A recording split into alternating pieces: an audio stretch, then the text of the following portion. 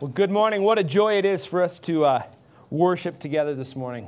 We pray every Sunday morning before we meet. We just pray that God will be present. We pray that we will experience Him, because if we just do church without God showing up, which is very, very possible, it's just a religious waste of time. So we've been praying that God would be here, and I think He is. Have you ever had a difficult circumstance? Have you ever had a trial or a decision to make and you didn't know what to do?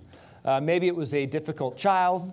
You needed wisdom. Maybe it was a difficult relationship. Maybe it was a relationship you were considering pursuing, or a financial trouble, and you had a decision to make and you needed wisdom. Many years ago, it's probably 12 years ago, I was a contractor, and I was given a job by a fellow Christian to build a wall. And it was out of town, and so I went out of town. I had bid this job, and it was to build a block wall. And so I got there, and the job was about twice as big as what was originally on the plans, twice as big as what was planned, all kinds of troubles that weren't accounted for. And what I should have done was gone time out and called the job off and started over and rebid everything. But he was a fellow believer. He was somebody I trusted. And so I thought, okay, let's just go. And it was out of town, so I didn't have a printer, didn't have a computer, all that. So all the things you should do, like change orders, and I didn't do. So I did this job. It took weeks and weeks. And in the end, the guy stiffed me about $10,000. Yeah, so trial. What do you do? Here's a tough situation with a fellow believer where I work really hard and I don't get paid, but I had made mistakes. I didn't do it just right. What do you do? Maybe you've had some of those trials, some of those decisions, and you wonder, what is the way to go? How do you make a good decision? We're in James chapter 1. You can follow along on the app if you have that, the Common Ground Carson app, or you can follow along in your bulletin that you got, or just grab your Bible. But James 1, we're going to be in verse 19, but to begin, he says in James 1:5, if any of you lacks wisdom, let him ask God, who gives generously to all without reproach, and it will be given him. When we lack wisdom, we're to ask God for it. And that's what we're looking at in these verses, is kind of a follow-up to that verse there. We lack wisdom. How do we get it? Now, we're going through James. James, we've said, is it's not deep like Romans. It's not wide like Hebrews. It's kind of a punch in the face.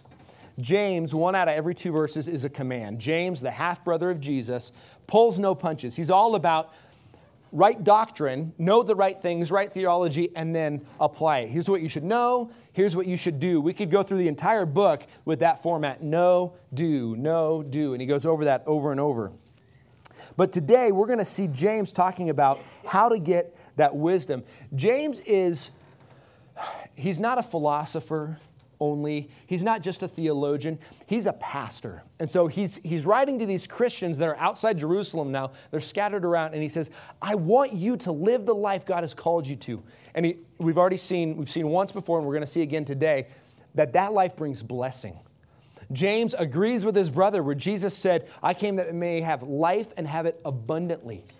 Jesus said, come to me, all who weary and are heavy laden, and I will give you rest. Take my yoke upon you and learn from me, for I am meek and lowly of heart, and you will find rest for your souls. For my yoke is easy and my burden is light. James is taking those ideas and saying, this is true if you learn and do what it says, if you apply it. And so James's appeal really is that people will obey and receive the blessing God has, ultimately for God's glory. If we go too far in just blessing me, we can get into the health and wealth gospel, meaning we're pursuing God and religion so that we can get money, we can have health, all those things, which God doesn't promise any of that, but He does promise blessing. So you can have joy in the midst of trial. You can have contentment in the midst of poverty. That's the blessing that God promises. So James is writing, this is in your notes, so that we will experience the Christian life as God has designed it. And he started here talking about trials. Because we all have trials. He says there's various trials, meaning relational trials, financial trials, health trials. There's trials. And you can consider them joy because God is good. I mean, that's a huge theme in here.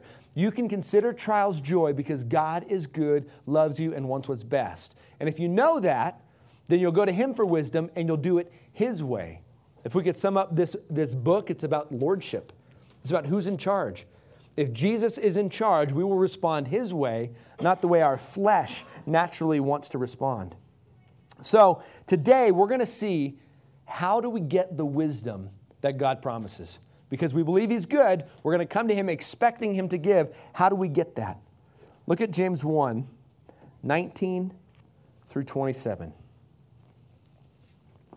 James says, "Know this, my beloved brothers. Let every person be quick to hear, slow to speak, slow to anger. For the anger of man does not produce the righteousness of God. Therefore, put away all filthiness and rampant wickedness, and receive with meekness the implanted word, which is able to save your souls. But be doers of the word and not hearers only, deceiving yourselves. For if anyone is a hearer of the word and not a doer, he is like a man who looks intently at his natural face in a mirror. For he looks at himself and he goes away and at once forget what he was like. But the one who looks into the perfect law, the law of liberty, and perseveres, being no hearer who forgets, but a doer who acts, he will be blessed in his doing. If anyone thinks he is religious and does not bridle his tongue, but deceives his heart, this person's religion is worthless. Religion that is pure and undefiled before God the Father is this, to visit orphans and widows in their affliction, and to keep oneself unstained from the world. Lord Jesus Christ, thank you for your word. Thank you that we can trust you want what's best for us. Thank you that you are good. You are 100% good, not a little good and a little bad. Thank you that you are consistent. James, your half-brother, wrote that you are not changing. You've always been the same, and we can rely on you forever. We thank you for that. We gather here to meet with you. We gather here because you are worthy. And God, we ask now that you would work in and through us. Holy Spirit, you would convict us, encourage us, fill us with joy. Help us to adore you more as we look at these verses. In Jesus' name, amen. So when life happens, what do we do first? When we have a trial, how do we normally respond when something happens? Flat tire, somebody slanders us, a kid lashes out. What's our normal, natural response? Emotion, isn't it? Our emotions rise up and it's something. Maybe we bawl tears, maybe, or maybe we get angry. Angry is a natural emotion response to a trial, to being wronged. And so James here, is in the context of trials, goes to this. He said, okay, trials, things happen. You might want to just lash out and respond. Don't. Remember, ask God for wisdom, and here's what you do first. Shut up. That's what he says. Verse 19, know this, beloved brothers, let every person be quick to hear, slow to speak, and slow to anger. The first thing you do, zip it, throw away the key. If you're tempted to lash out, stop, time out.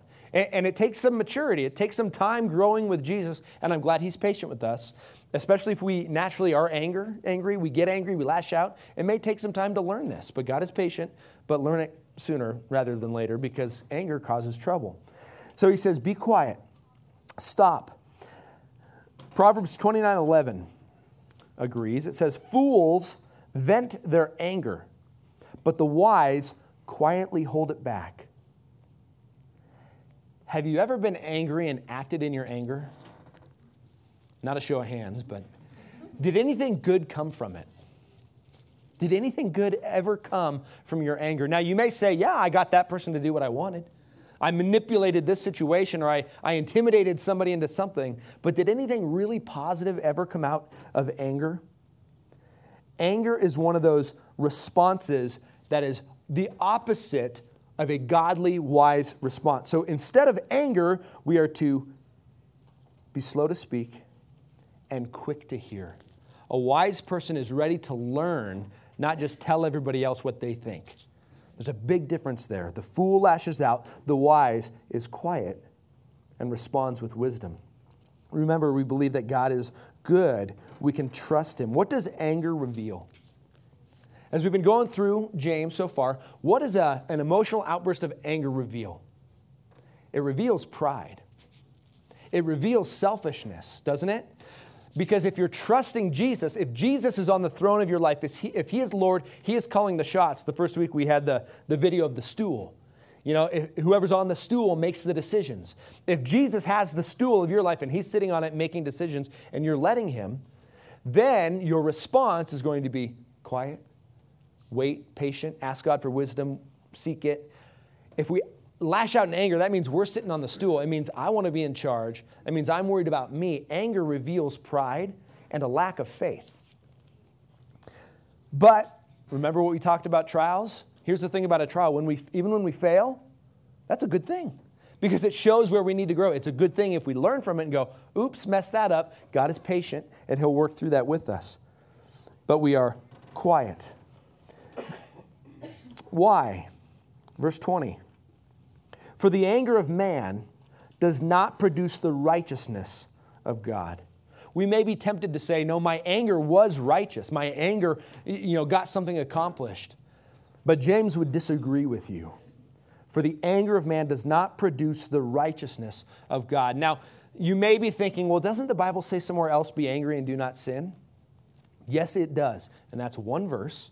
And there's about 20 or more that say, the fool is angry. Don't be angry. Now, here's the difference. You see Jesus angry. If you remember, Jesus went into the temple, his father's house, and they were selling things. They were making money. They had cattle where there weren't supposed to be cattle. And Jesus got a little bit ticked off. But what did he do first? He got quiet, he sat down, and he made a whip. If you read the story, that's what he did. He made the whip. That takes time to do that. So he didn't just run out. But he's hurt by what's happening to his father's house. God, the father, is being wounded. So he sits down and he's thinking about it while he makes this whip. And then he goes in there, starts whipping people, throwing over the tables. That was righteous anger. Anger for God. That's be angry and do not sin. Be angry for that. Most of our anger, let's be honest, is anger for ourselves. I've been wounded. I didn't get my way. So that's what he means, the anger of man. If you're angry because God's name is being defamed, that's okay. Be angry for that and do not sin in that anger, but that's okay. But if it's about you, the anger of man, it will not accomplish the righteousness of God. Now we got to talk about that word righteousness. This word we may disagree on how this word is used. The word righteousness can also be interpreted justified, the same Greek word. And here's a truth we need to get. The Christian is righteous based on the work of Jesus alone. So the way Paul uses this word righteous or justified, Paul likes to use this word saying, you are justified by faith. You are right with God because of Jesus' work. You are righteous because of the blood of the Lamb. Those things, we are right, meaning because Jesus died on the cross, he took our sin, his blood covers us over. So our filth and dirt is covered by Jesus. So when God looks at you, what does he see? Righteousness, because he sees Jesus. You are justified, same word, meaning like before a judge, God looks at you and says, innocent, not guilty, free to go into heaven. Justified, not because you're good, but because of Jesus. That's a truth you need to understand. If you're here and you're not a believer, if you've never surrendered your life to Jesus as Lord, let me tell you this. It is awesome because it's not about works. It's not about religion. It's not about duty. It's not about giving money. It's not about attending church, although those things are good. It's about life with Jesus. It's about a relationship that God earned for us by Jesus' death. You are right based on Jesus alone. That's not how James is using the word. James is using the word the same way Jesus mostly used the word, the same way the Old Testament uses the word. Righteous, the way James is using it, is a life in line with God's holiness.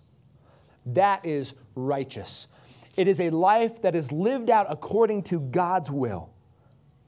So I skipped this over, but this is in your notes. God views the believer as righteous because of Jesus' death and resurrection. That's a huge truth that we need to know.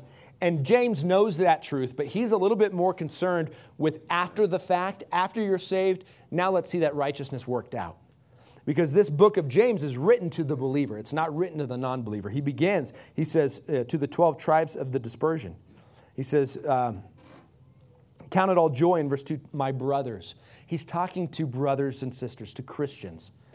So this salvation is on faith alone, but then it works itself out. That's what James is concerned about. And I think this is really pertinent to our situation in the American church because we have this tendency to go, I believe, I prayed a prayer when I was a kid, I have my fire insurance, I'm going to heaven. James would say, if it's not lived out, if there's no change in your life, I would question that decision you made earlier. You say you believe, and in 2 weeks we're going to deal with this very difficult passage where he says, faith without works is dead. So you'll have to come back. I'm not going to explain that today. But James is very concerned with after you've believed, after you're saved, now let God do his thing in you and change you. Righteous living is conducting one's life by the will of God according to his standards. That's what James is talking about. So how can we live righteously? Now, let me tell you, as a pastor, as a preacher, my temptation is to try and prove to you that this is the best way to live. That God's law, even Old Testament, God gave that law because it was best for his people, not because he just wanted to tell them what to do. The New Testament is full of commandments, but they're best for us. You know, every command that God gives, it's because he loves you and it's best for you. It's kind of like a parent now. We don't give commands to our kids if we're doing it right that aren't best for them. Don't run in the street. Why? You might get hit by a car. It's best for you. Don't pick up that scorpion. Why? Well, it might sting you. That's going to hurt. It's the same way. God says don't do these things because they're not best for you.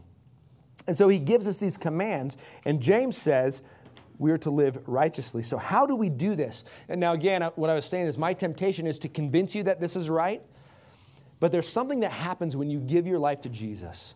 When you surrender to him, there's a change that starts to take place, and you want what God wants.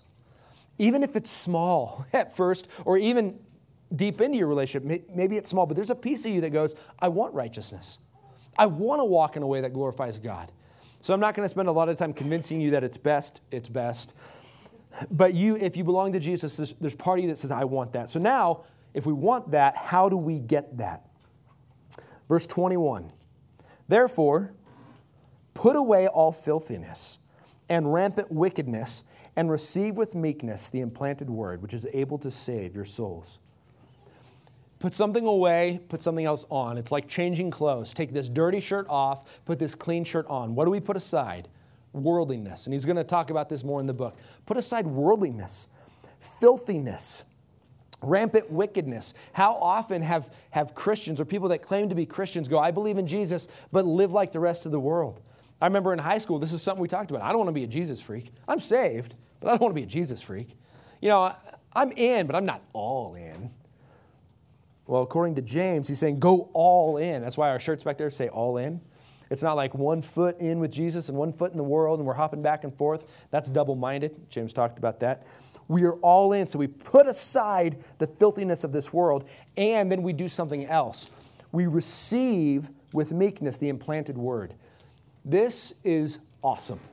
All right, so if you've tuned out, tune back in because this is a deep truth. We receive the implanted word.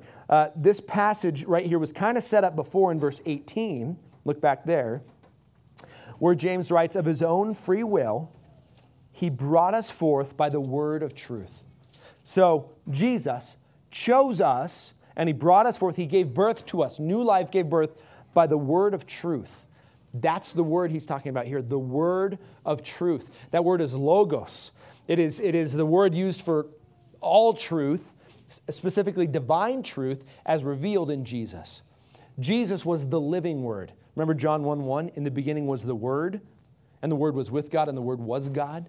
All things were created by God and for God. Through him, nothing was created that's been created. Jesus is the living word. But then Jesus has given us this word, the written word. This word always agrees with Jesus, and we have the Holy Spirit to help us make that discernment. But what we do is we get the word implanted. What does that mean, implanted? It's the same word as engrafted. So we had a pear tree that bore 1 pear. But if we gave it more time, it was going to bear more pears. But this pear tree had 5 different branches with 5 different pears, 5 different kinds of pears. How do they do that? I don't know, but they do it. And in the end, the branches are grafted into this trunk and they grow in. And so you can't really tell where the branch stops and the trunk begins. It's grafted in. It becomes one. That's what he's talking about. We receive the word implanted. Paul says that if anyone is in Christ, he's a new creation. The old things have passed, the new things have come. Something happens when we give our lives to Jesus. There's this melding of his life and our life. We receive the word implanted, meaning we get the Holy Spirit that indwells each of us. That's part of it. The Holy Spirit comes and lives in us. And then we're also given this word, the written word. And the Holy Spirit works with that our life becomes entwined with Jesus' life. That's what happens. We receive the word implanted. John 15:5. John 15, probably my favorite chapter in all the Bible. He says, I am the vine, you are the branches. He who abides in me and I in him will bear much fruit. Apart from me, you can do nothing. That's the picture of us walking in tight, abiding unity and grafted with Jesus. But here, we're not talking about salvation. We're talking about righteous living it out. So James says, receive the word implanted. You're given it, but you have to receive it. You have to live by it. Receive the word implanted. In the Old Testament, they looked forward to this. They had the law, but it was all external. They didn't have the Holy Spirit indwelling them. So they had these laws, which were good for them, and they would read them and study them and then try and do them. But they looked forward to a day when there would be a new covenant where that law would be written on the hearts of God's people. Jeremiah 31:33. God says, I will put my law within them, and I will write it on their hearts. Looking forward to the day which is now. This is awesome. We live in a better time than they did. You may think, oh, they had a prophet that spoke to them. Well, right now we have the law written on our hearts. And so God uses the Holy Spirit in us and the written word. I want to look at Hebrews 4:12, talking about the written word. It says this, for the word of God is alive and powerful. It is sharper than the sharpest two-edged sword, cutting between soul and spirit, between joint and marrow. It exposes our innermost thoughts and desires. That's what he means by receive the word implanted. The Holy Spirit in us, working with this word, will open us up and do surgery on our souls. That's what God wants to do. And so this passage that we're looking at, we've titled it, How Does a Christian Approach Their Bible? The Christian in Their Bible. How do we come to the word? We have trials, we have tribulations, we need wisdom. We ask God for wisdom, then we come to the word. How? How do we come to the Bible? What does he say? In verse 21, receive with meekness the implanted word. Some of your translations may say with humility. We come to the Bible needy, not weak, but meek. Meek is self-controlled, power under control. Jesus was meek. We come needing what is here with meekness, with humility. You come to the word going, I don't know everything and I need to know some things. God, show me. Meekness. The psalmist said this well. He says, search me and know me, O God. Search my heart and reveal any anxious thoughts and lead me in the everlasting way. The psalmist, King David, came to God and he said, I want you to look at me and show me where I'm not in line with you. That's what it means to receive the word implanted with meekness. We come humbly. The way to live righteously is to let Jesus have his way in us. And we're coming to the Bible, we're coming to his word with that in mind. A.W. Tozer said this. He said, God cannot use a man or a woman until he has hurt them deeply and brought them to the place of surrendering their wills. I read that a couple times and I debated sharing that, because it sounds like God wants to hurt people, but really God in his love and mercy will allow us to go through pain so he reveals in us our need for him. That's a good thing. So why can we count trials joy? Because they reveal our need for God. What a better place to be. There isn't a better place to be. We need God. Then we come to him and go, I need you. We come to his word going, I need you. Show me where I need you. Even help my unbelief. I believe, help my unbelief. Show me where I need to grow. In desperation, a person is ready to listen. They go to the word like a newborn babe to milk. Meek, needy. I heard a story about George, who was it? George Mueller. I think it was Mueller. It was a pastor in the 1800s. And he was one of the most popular in England. And he was one of those that taught well. And his sermons would be written and then passed out. And other pastors in other places would re-preach his sermons.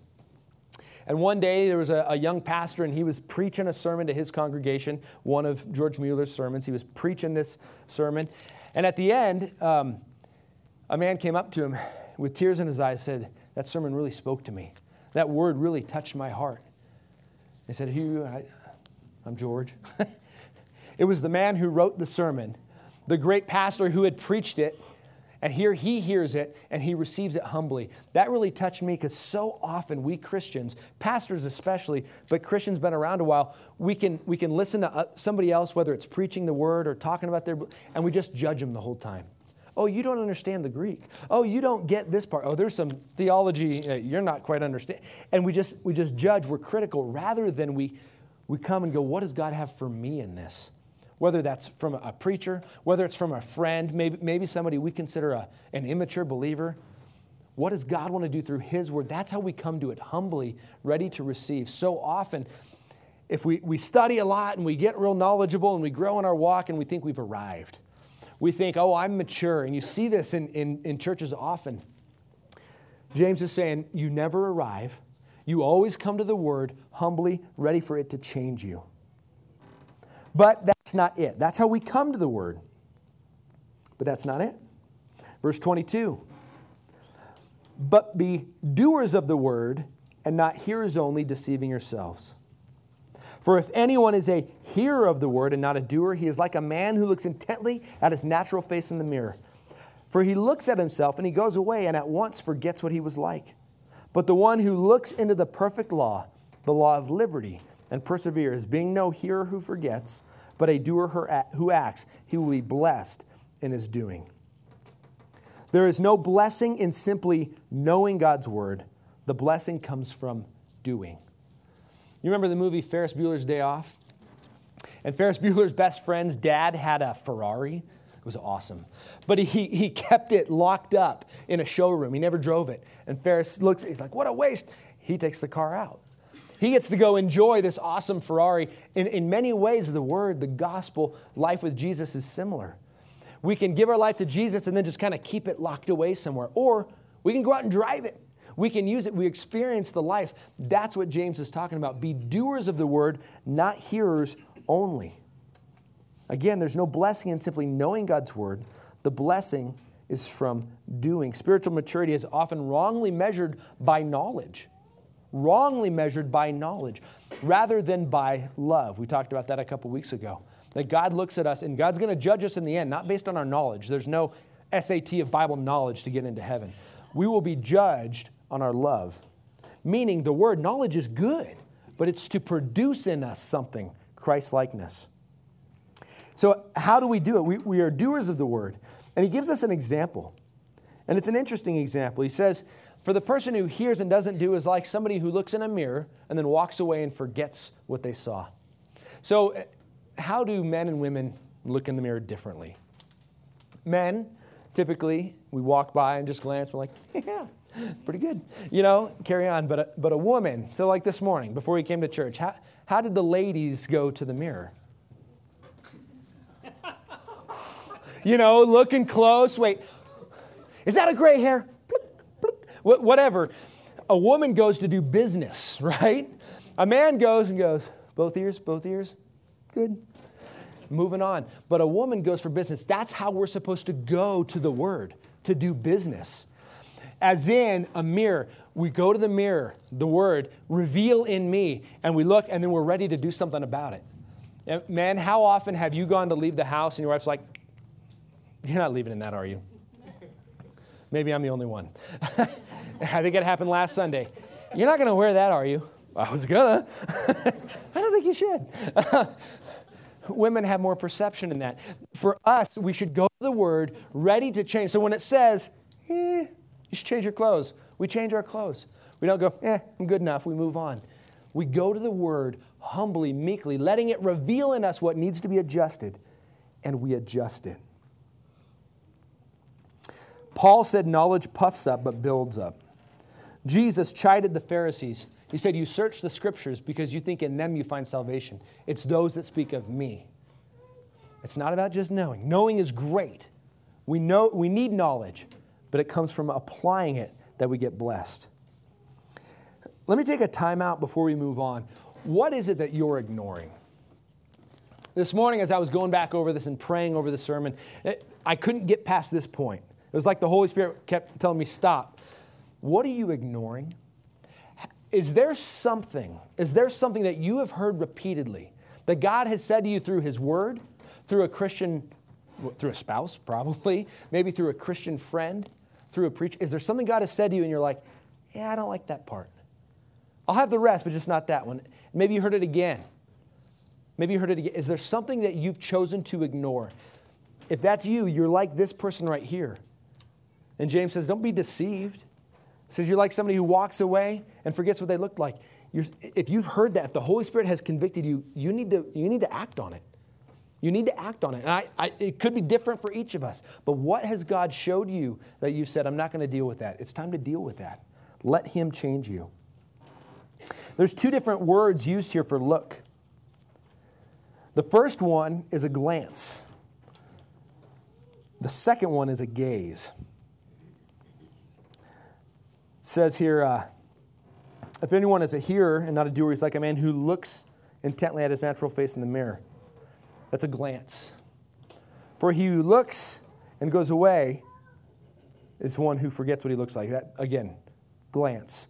But verse 25, but the one who looks into the perfect law, different word, gazes intently, he is the one who will be blessed in his doing. Blessed. Second time we saw blessing. Blessing is God's favor. Who doesn't want God's favor? That's blessing. Again, there's no blessing in simply knowing God's word. The blessing comes from doing. But what do we do? Not legalistic law, but he calls it something else. The law of liberty, verse 25. The law of liberty. God's word doesn't enslave us, it sets us free. When's the last time you were angry? Did you feel enslaved or free? When we just respond with our emotions, we're enslaved by our emotions.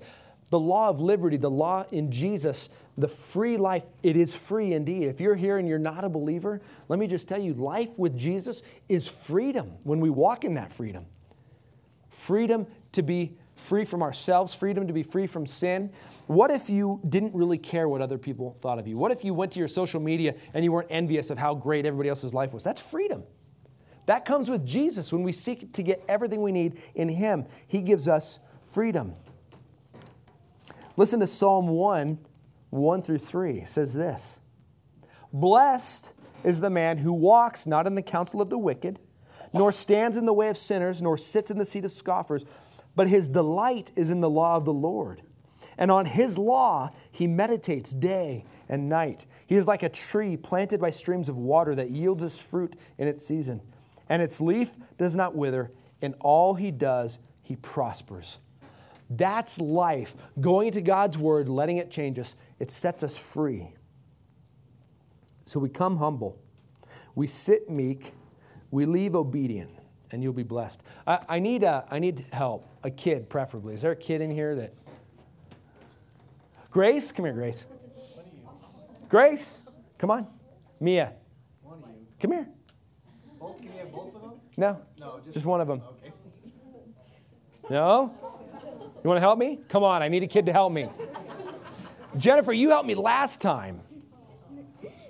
But you're good. Come here, Jennifer. You're a great helper. Come here. Jennifer, do you like money? No.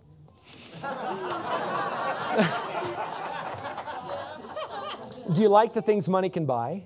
Yes. Like candy? Yes. What else? Toys. Toys? Like, if you had $10, what toy would you want to get? A horse. A horse? Seriously? Yes. What kind of horse? I don't know. You don't know? Maybe just go to the store and see what horses there are. Yes. What if I told you there was $10 hidden in the room and you could go get it? Would you want it? Yes. Right over there, there's a dish. There's $10 under it. You can have it.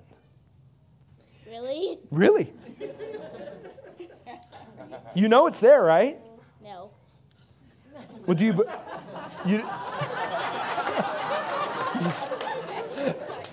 So Jennifer, I'm telling you, there's $10 under that dish. If you go get it, you can have it.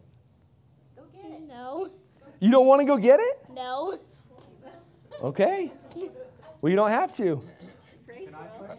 Are you sure? Yes. All right, well then go sit with your mom. I need another volunteer then. Austin, you want to help me? No. Oh, Grace wants to help now. Come here, Grace. You have to come here. Grace, do you like money? Sure. Sure. Do you like what money can buy? No? I don't know about you parents. If you had $10, what would you spend $10 on?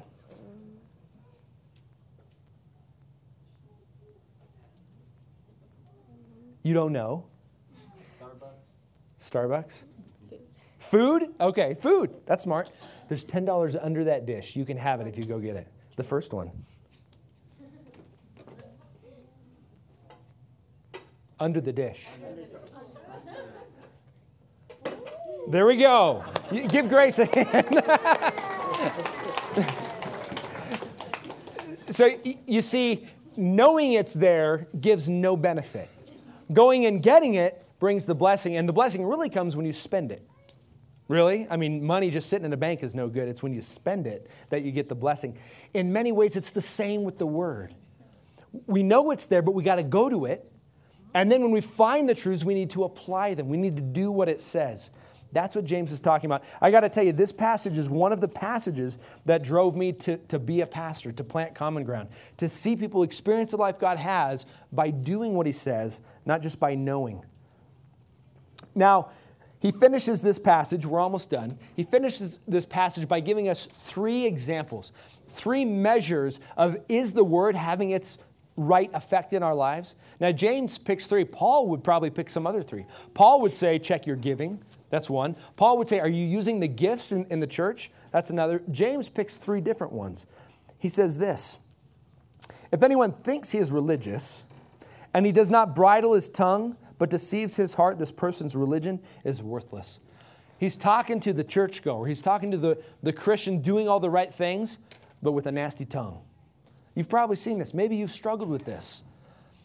It's not congruent with the Christian life. If you think you're religious, if you think your walk with God is good, but you can't control your tongue, you're wrong. You don't have the walk you think you have. Now God is patient. Come to him and let him change you, but check your mouth. And it goes back to anger. You know, he started this with anger. Do you lash out with anger? That is revealing in you a lack that God needs to fix. So that's the first one. But here's the second. 2 more. Religion that is pure and undefiled before God. So that's the religion God likes. This is religion that pleases God.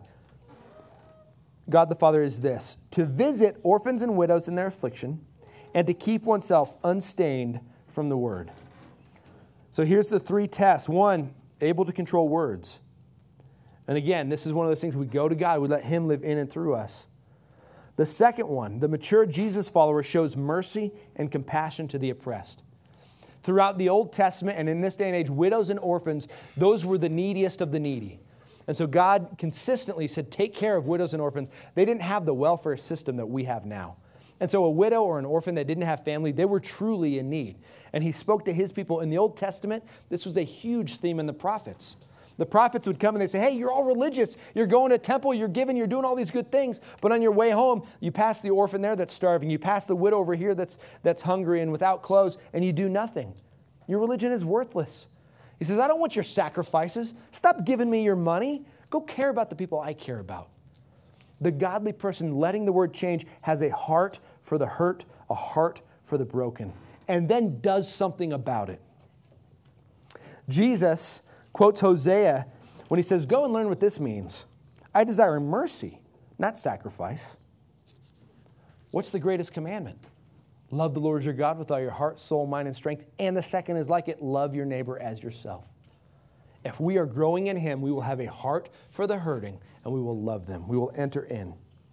And then finally, we remain unstained by the world. He already referred to this earlier. He said, put away all filthiness. We remain unstained. Doesn't mean perfect, but it means we want to stay away from the defiling things of this world. The mature Jesus follower strives for godly purity. Strives for godly purity.